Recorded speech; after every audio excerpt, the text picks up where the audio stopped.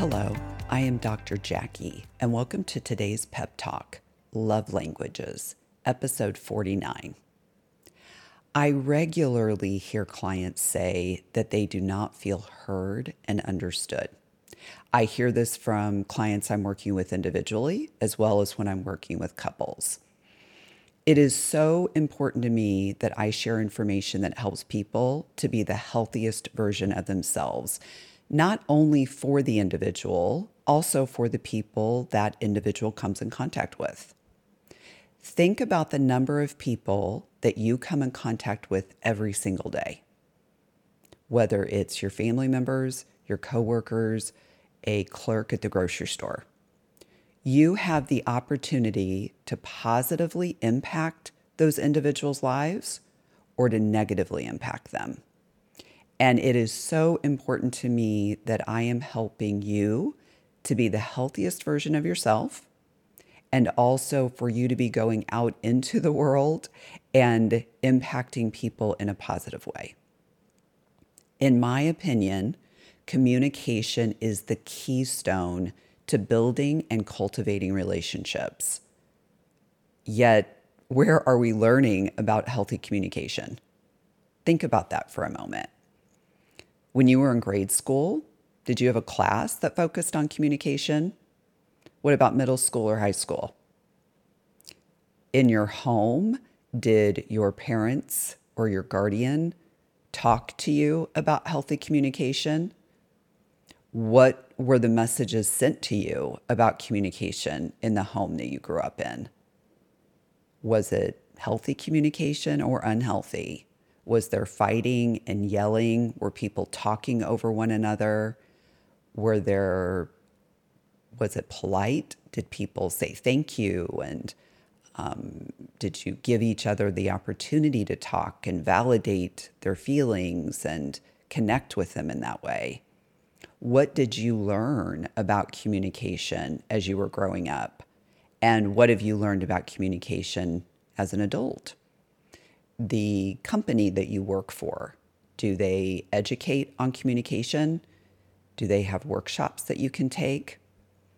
I do not believe that we are spending near enough time and energy on teaching people how to be healthy communicators. And I think it's vital with regards to how we feel as individuals and also what the relationships are like in our lives. A few months ago, I recorded a podcast about what I believe are two critically important elements in healthy communication. And I decided I wanted a prelude to that podcast. So today I'm going to review love languages. And we could say that they're a type of communication because they are. They're not necessarily what we would identify as techniques per se, but definitely ways in which we feel loved and the way that we give love. And you do not necessarily need this month's podcast in order to understand the podcast that I'm going to publish next month. Nonetheless, I thought reviewing the love languages might get you thinking about communication a little bit more, and that this might help next month's information to be a little bit more relevant to you. In previous podcasts, I have mentioned love languages. However, I've not ever actually reviewed them in detail. And I know many of you are familiar with Dr. Gary Chapman's 5 love languages. And as you have probably heard me mention before, I believe that there are more than 5. There's 2 additional ones that I believe exist in addition to the 5 that Dr. Chapman has identified in his books and on his website. In fact, I'll include in the show notes a link to his website where you can take the quiz for his 5 love languages. He actually also has on his website an apology language quiz that you can take. And he has several different books that he's published on the 5 love languages. I believe there's one even for the military. So for my military people, know that there's a book out there specifically for you regarding the 5 love languages. And then there's one even for children. So if you want to go and do a deeper dive on the five level languages according to Dr. Gary Chapman, know that there's some books and there's definitely information on his website to go a little deeper. And then, so I'll start with his. I'll share the five that he's identified, and then I'm going to share with you the two additional ones that I believe also exist. The first one that I'll share of Dr. Chapman's five languages is the one that I think is probably the easiest one to understand, and that's physical touch.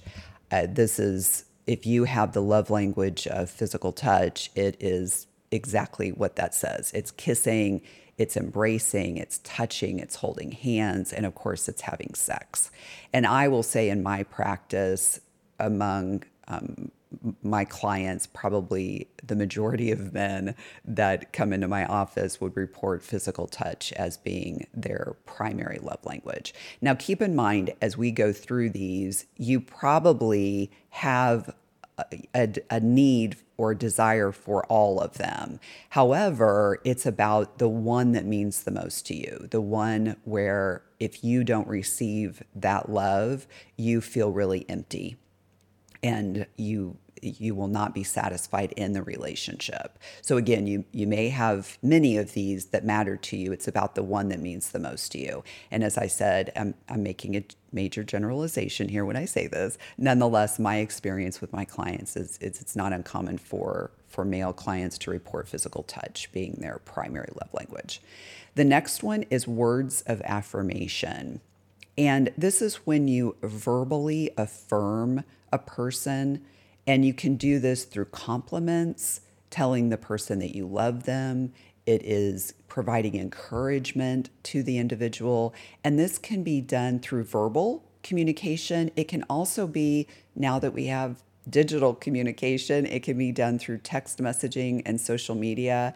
It can also be done through notes or cards. It's letting the person know that you appreciate them. Thank you so much for making the bed. Thank you for cleaning my car for me. I know you're going to do great on that interview. You're going to do awesome with the presentation that you give today.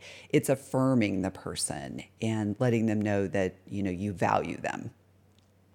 Quality time is the third one, and this is when you are giving the individual your undivided attention. This means no distractions with TVs or any kind of screens. This means that you are providing them with your undivided attention. It may be through a meaningful conversation, or it could be through recreational activities, going and riding your bikes together, or golfing, going for a walk. I know for some people, they've shared with me that quality time can also be just being in the same room with the person that they love. So they could be the one person might be playing a game on their phone and the other one's reading a book, and just simply being in the room with that person is quality time to them. The fourth one is receiving gifts. And this is not about the monetary value of the gift. It's about the thoughtfulness of the gift. It's about really considering the person that you are giving the gift to, not based upon what you would like, thinking about that individual and what it would mean to them.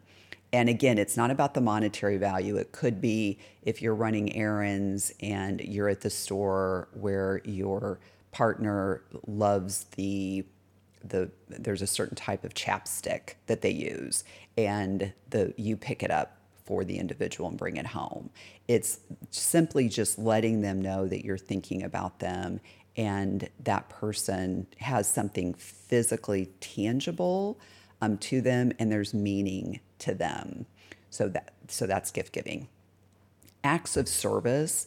This is when you're doing something for the individual that's meaningful to him or her. This is typically domestic. This oftentimes falls into domestic responsibilities. And this could be, helping to clean the house, running errands for somebody, making their life a little easier. And I will say that I hear in my office for most of my moms that I work with that acts of service is probably their number one love language, only because they are they're exhausted. They have so much that they're doing. They're taking care of the family. Many of them work a job outside of the home. If they can get that acts of service, if that's met, then oftentimes there's a secondary one that would probably be their primary one if they weren't a mom. So I will just throw out for the dads out there, know that for many of my moms, acts of service is their number one, and then usually there's a secondary one that would fall right below that. That again would typically be their primary one if the acts of service need is getting met. And then the two that I believe are in addition to these five that Dr. Chapman identifies is the love language of inclusion. And what I hear from people with this one is they want to be included in really everything with regards to their person's life that they care about. And I don't mean that in a stalkerish way. I mean it in the sense of if that individual the person wants to hear about how their day was at work, what happened in that staff meeting. If the individual reached out and scheduled a dinner with their mother, wanting to hear that they're going to be meeting with his mom for lunch the following day, just really wanting to be a part of every part of that individual's lives. And again, I don't mean it in a controlling, unhealthy way. It's just simply about, I just want to know. I want to know what's going on in your world. And I want to feel as though I'm a part of it and that I'm the person that you come to, that you share that with. And then the other love language that I believe exists, and I think this one is probably more for individuals who are care providers in some way, and it is profound listening and inquiry. And this is when you are really listening to what the individual is saying. So definitely it's going to go back to that undivided attention, which can be an element of quality time. The difference is, though, with this love language, is it's not only really listening to what the person is saying, but it's to inquire as well. So let's say you have a conversation with this individual and they, share that they're going to be taking an exam in 2 weeks. When you talk to them the next time, you ask how the exam went for them. It's really listening to them. It's being fully engaged and present with them. It's also then following up with them about things that they've shared to you, which sends the message to them that you are listening and that it does matter to you. Again, I think this one falls into, I hear this more from care providers, definitely from therapists. I hear this from, I also will hear this from, doctors or, physical therapists, things like that. People who are giving care, that they're providing this to others, and oftentimes then it's important to them that they receive it back. Keep in mind that with love languages, it's not uncommon that we give the love language that we want to receive, and we not just because I want that love language doesn't mean the person that I'm giving it to wants to receive that love language. So if I can have, again, in working with couples, I can have one person saying that, well, I'm showing her that I love her. I'm taking out the trash. I'm going to the grocery store, when the love language that she wants to receive is words of affirmation. She wants to hear that what she's doing matters. She wants to hear that when she prepares, the dinner, or when she is helping out with taking the kids to school, she wants to hear her partner saying that matters, that's important, and that the individual appreciates that. And we won't necessarily feel as loved when we're receiving the love language that the other person wants to give, but isn't necessarily the one that we want to receive. It isn't about any of these being right or wrong.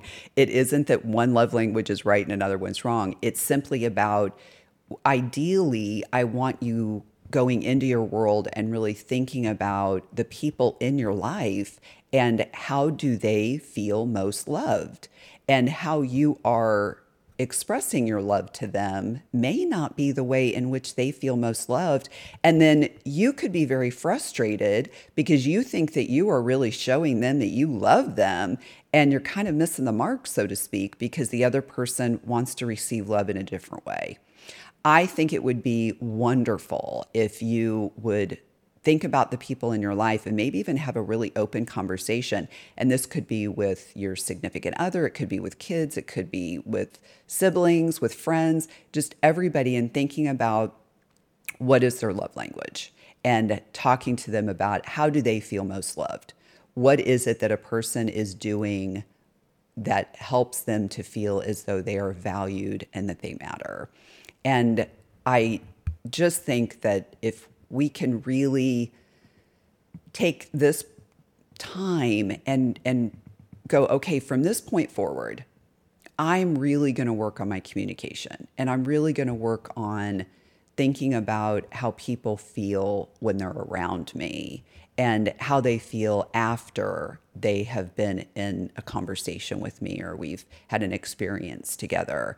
I think that as a society, we are in desperate need of helping people to feel loved and helping them feel as though they matter. I think that we have a serious deficit of that in our society. And it's so important to me that I'm really encouraging people to think about the other people in their lives and what kind of messages they're sending to them. And I'm not encouraging anybody to sacrifice themselves for others. I know I work with many people who struggle with self-sacrificing, and that's not what this is about. It's about healthy boundaries while you're also really thinking about how does this person feel most loved? What is it that I can say or do that will help them to feel valued? Thank you so much for joining me today. And I encourage you to do one thing today purposefully to attain true PEP for life.